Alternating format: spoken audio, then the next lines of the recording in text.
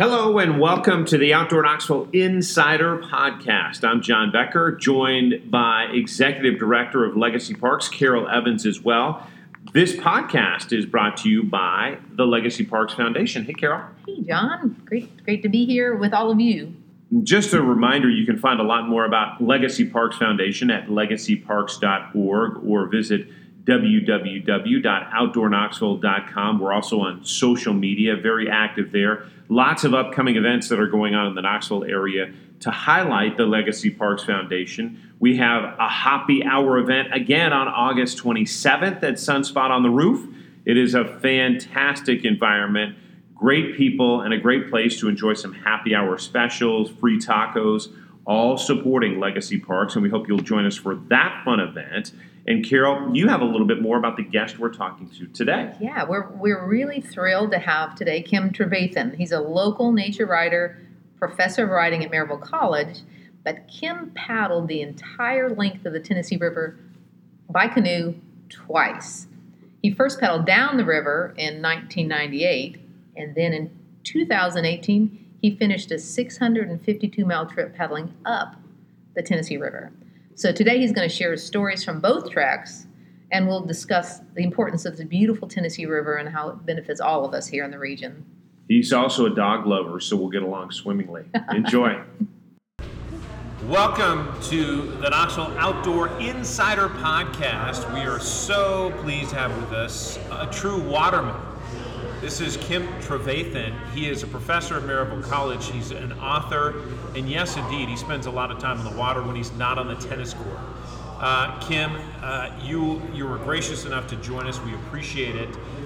Let's just start with your love of the water. What is it about being on the water in a canoe or a kayak or whatever vessel you choose that gets your blood going? I really love the peace of being on the water, of powering yourself with your own muscles and not having a motor. I think it's low impact, and you get a real sense of adventure, and it kind of ties you in historically with the first people who explored this area, and of course the native people who were already here as well. And I just love that sense of being able to see what's around the bend and using your own muscles to power yourself. So it's good exercise, and it also gives you a good sense of peace. And you're able to get really close to wildlife. I think without, if you're interested in photography, you can take pictures of wildlife. I think in ways that you might not be able to, and something that's making noise. You can fish. Or you can just do nothing, you can just float. So those are all really good reasons to be getting out. Absolutely. And talk about somebody who's been in the rhythm of the river. It's you. For people who don't know this, you've written 3 books really on river travel. One of your first in 1998, you took your dog Jasper, who sadly is no longer with us, but he was an awesome travel companion as you went down the full length of the Tennessee River. Tell us what got you interested in that adventure, and then we'll talk about some secret spots that you say people should definitely go to. Okay, I first got interested in that. I moved to Knoxville. I'm not a native of Knoxville, but I moved to Knoxville in the early 90s, and I rented a place near the Little River and started thinking about the connections that I have to the water and to the rivers around here. I grew up in Murray, Kentucky, which is at the lower end of the Tennessee River. So I started thinking, well, I could take a canoe trip from here back home. And that would make an interesting trip. Who else has done that before? And of course, people have done it before, but nobody had written about it. And so I just started, getting interested in the river and wanting to educate people about the river as a continuous body of water. It's got 9 dams on it now, so people think of it as Fort Loudon Lake and Watts Bar Lake and so on, Kentucky Lake. So I just got really interested in taking this long, slow trip back home to Murray, Kentucky, where I grew up on Kentucky Lake, on into to Paducah and the Ohio River, and just thought of it as a book project that I pitched to the University of Tennessee Press. And I had a corporate job where I worked in a cubicle, so it was partly an escape from that. And they were gracious enough to give me a couple months off to do the trip as well. 652 miles, I think, is what the length of it is. How long did it take you? The first trip, the downstream trip, took 6 weeks. And you also profiled some people along the way, a river pilot, and some of the Native American sites that are really extraordinary in their own sense. What was the feeling like? There is a rhythm to the travel. How would you describe that for people who think about going on an adventure like that? Yeah, it's. I figured out recently. I took a trip in 2018, but I kind of figured out that every few years I need to do a trip like this, and you really get out of the rhythm of the normal workaday world, going to work every day, and the fast pace of cell phones and 24-hour news, cable news, and all that, television, and you really get into the rhythm of the river itself, and it really slows things down for you and puts you in a different mindset entirely. So I really treasure that, and I think it does you some good to be able to take that extended time out in nature. If you can do that, it's possible to do it. You also went upriver, but we'll talk about that in a minute, but I want to talk about, just for our insiders looking for a little tidbit of knowledge from you on places they should check out. Are there a couple that pop out to you that are easily accessible around the Knoxville area? Yeah, I'm from Blount County, from Maryville, so but this is pretty close to Knoxville as well. I really enjoy going on the Little Tennessee River system, which will be Tellico Lake and Chilhowie Lake and Calderwood going upstream. There's a place on Chilhowie Lake where you can access Abrams Creek, and you can paddle up Abrams Creek into the national park, and that's a really beautiful paddle that you rarely see motorboats on, and high bluffs coming up on both sides. I had a friend who said he saw a bobcat there. I've never seen a bobcat there, but I've been looking for one, and so lots of wildlife there and pretty good fishing as well. And are you mostly in a canoe, or are you in a kayak these days, or what's your mode? I've got a canoe, an Old Town Discovery 158, there's a model of it right behind us here. I've also got a wreck kayak, recreational boat, a Dagger Blackwater, and I've got a paddleboard. So usually I take the kayak out just because it's lighter and easier to handle. If I'm taking my dog Maggie with me, I'll take the canoe. Or if I'm canoe camping, I'll take the canoe. So. And how far in advance might you spend if you're taking a day trip versus a 3-day trip? What are the differences in those if you're taking a paddle trip to camp somewhere? I think paddle trips depend largely upon logistics, and you want to determine where you're going to camp and how far you want to go, and things like current. Are you going against the current or with the current, or are you going to do a shuttle? Those kinds of things. So I was just talking a minute ago to somebody else that works here about good paddle trips around here if you want to do a canoe camping paddle trip. And this is a little bit outside Knoxville, but below Chattanooga there are really good campsites that have been organized by the Tennessee River Gorge Trust, public campsites. So just determining where you're going to camp and how far you want to go, when you want to come back, those things are all really important, and what you're going to pack in terms of food. Well, let's talk about supplies. So if you're out for one day, and then we'll talk about multi-day, but if you're out for one day, what are you chucking in there? Well, you need some water. You need plenty of water, or something to drink, and snacks are good because you're going to be using up calories. The PFD, you want to make sure you got a flotation device, of course. For a one-day trip, you don't need to worry too much about a breakdown paddle, but you want to make sure you got a paddle that works. And That's you a get beer adjusted. casualty if anybody's listening. And it's not mine. So if you're taking your dog, you want some dog treats to calm him or her down. If there's anything that excites the dog that you want to distract her from. Do you think people overpack for multi-day trips, or are there some essentials for that you think people often leave out? The cool thing about canoes is you can overpack, and I don't have a problem with that at all. I bought this sleeping pad called a Super Paco pad, and it's like polyurethane, and it takes up a lot of room, but I put it behind me in the seat, and it worked great as a backrest, but it took up a whole lot of room.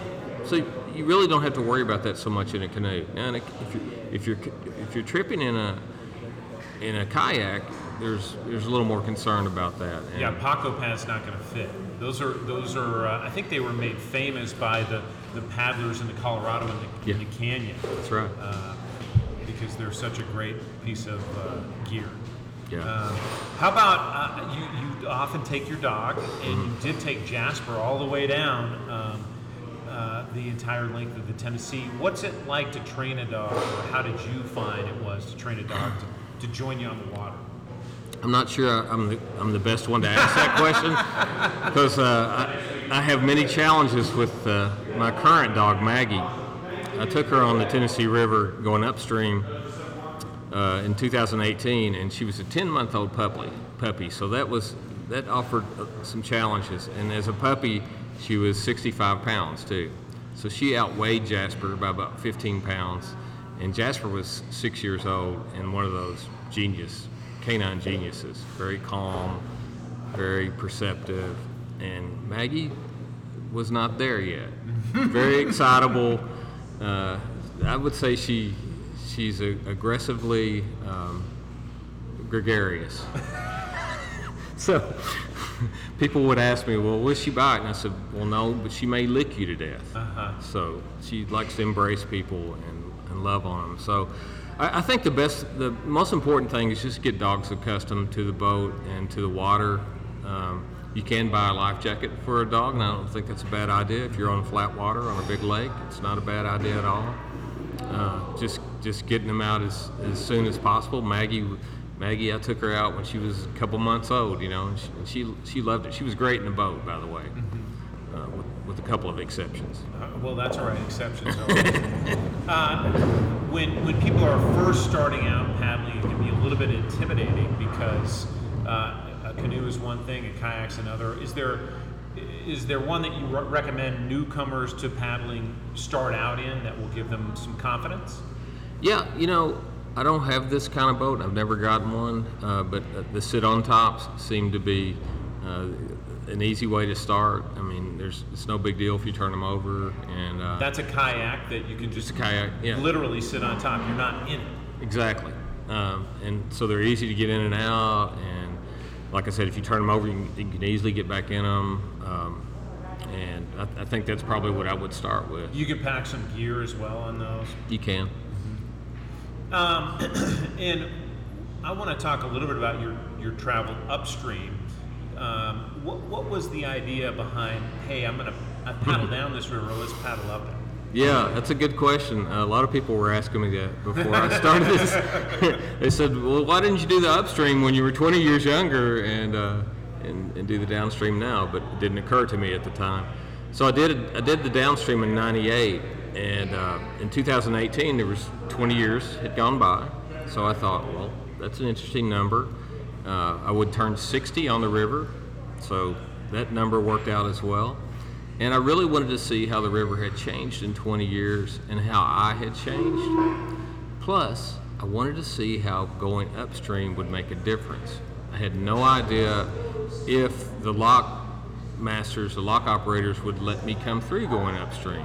Because in a lock, they're flushing water up into the lock, and it creates a lot more turbulence than going downstream. And so I didn't know if they would let me do that. And I didn't know if I could make it. At 60. There were lots of variables. There were lots of variables. which made it an interesting thing for me. So let's start with the locks, because that's key. You got to get either you portage or you get through. So do you just wave at them and you're out in the middle of the river and you're kind of saying, hey, what's happening? Or do you call ahead, or how is that done? Here's where the technology comes in.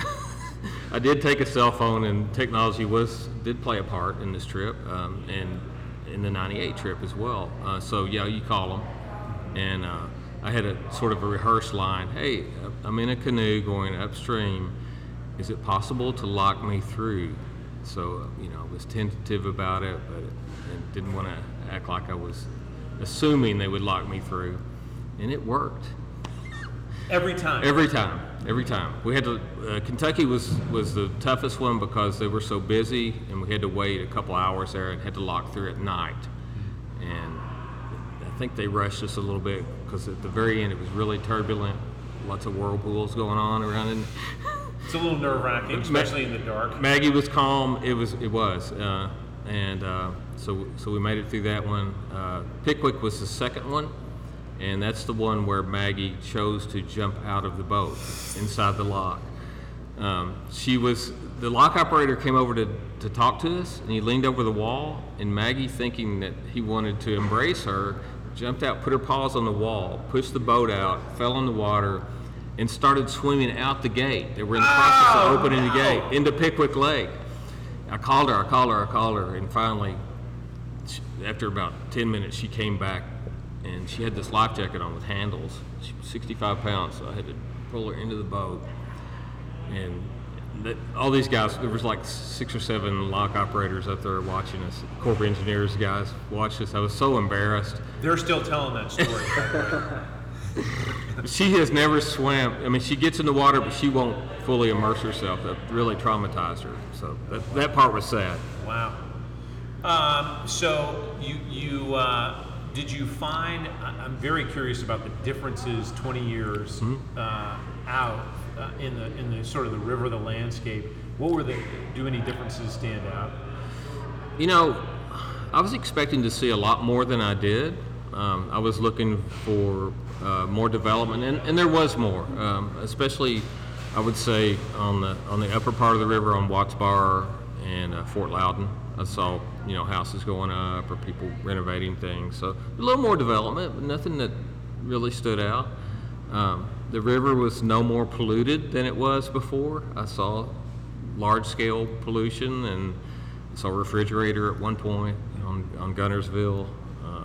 Gunnersville was the worst one for the sort of exotic, sort of large-scale litter. And Wilson was probably the worst one in terms of litter being washed up in the coves, but not really that much worse in terms of being polluted.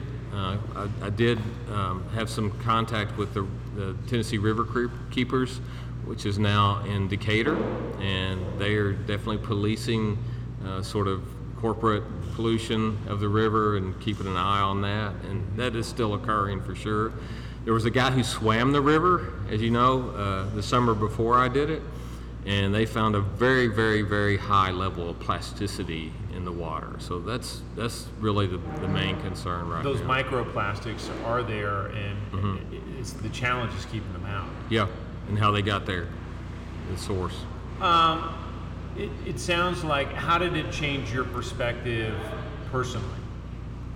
I think the biggest thing was the time of year I went.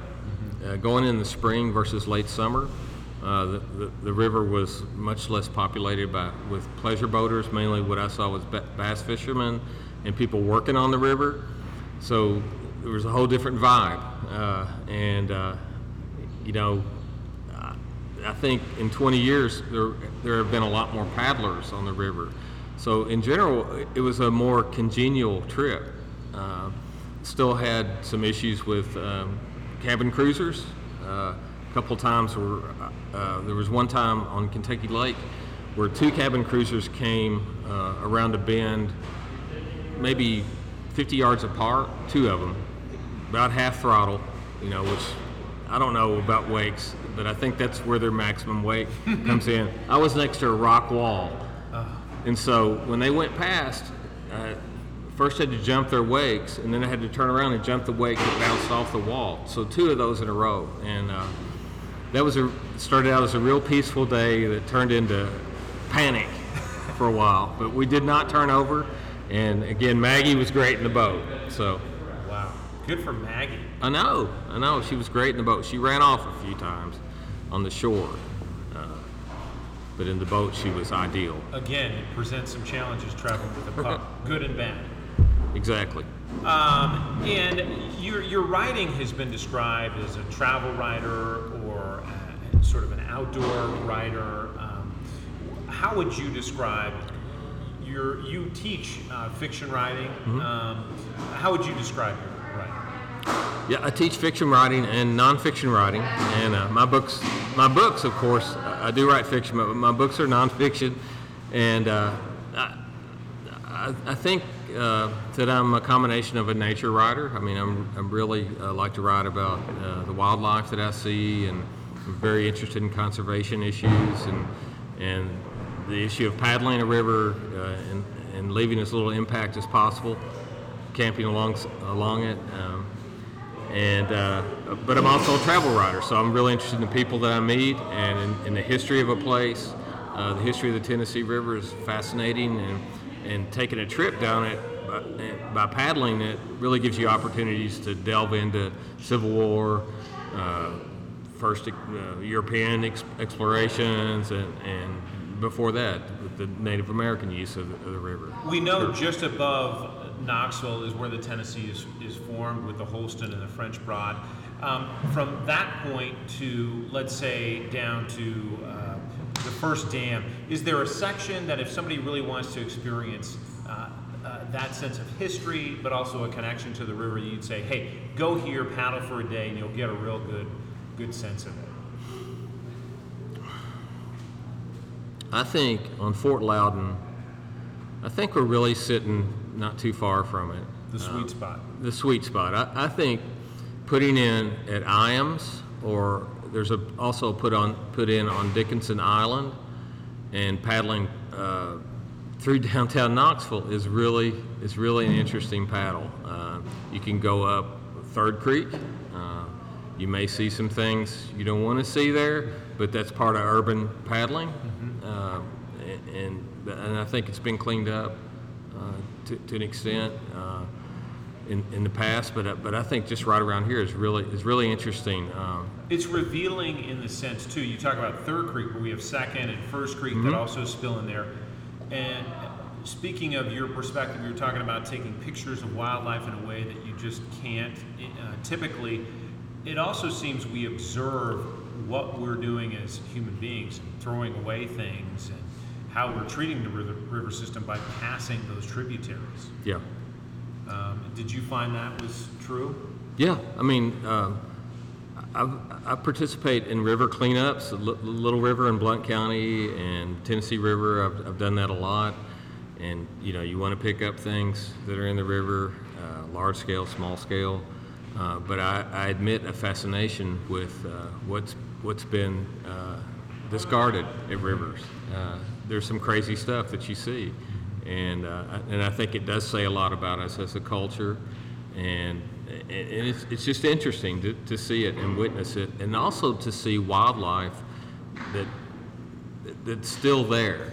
We want to clean it up again, but at the same time, even in an urban paddle, you'll see great blue heron, of course, fish, all kinds of waterfowl, as well as things like otters, raccoons, stuff like that on the bank. Kim, it's been a great conversation. I really appreciate your window into paddling the Tennessee. Your books are 5-star rated on Amazon. What's the best way for people if they want to explore your work to get them?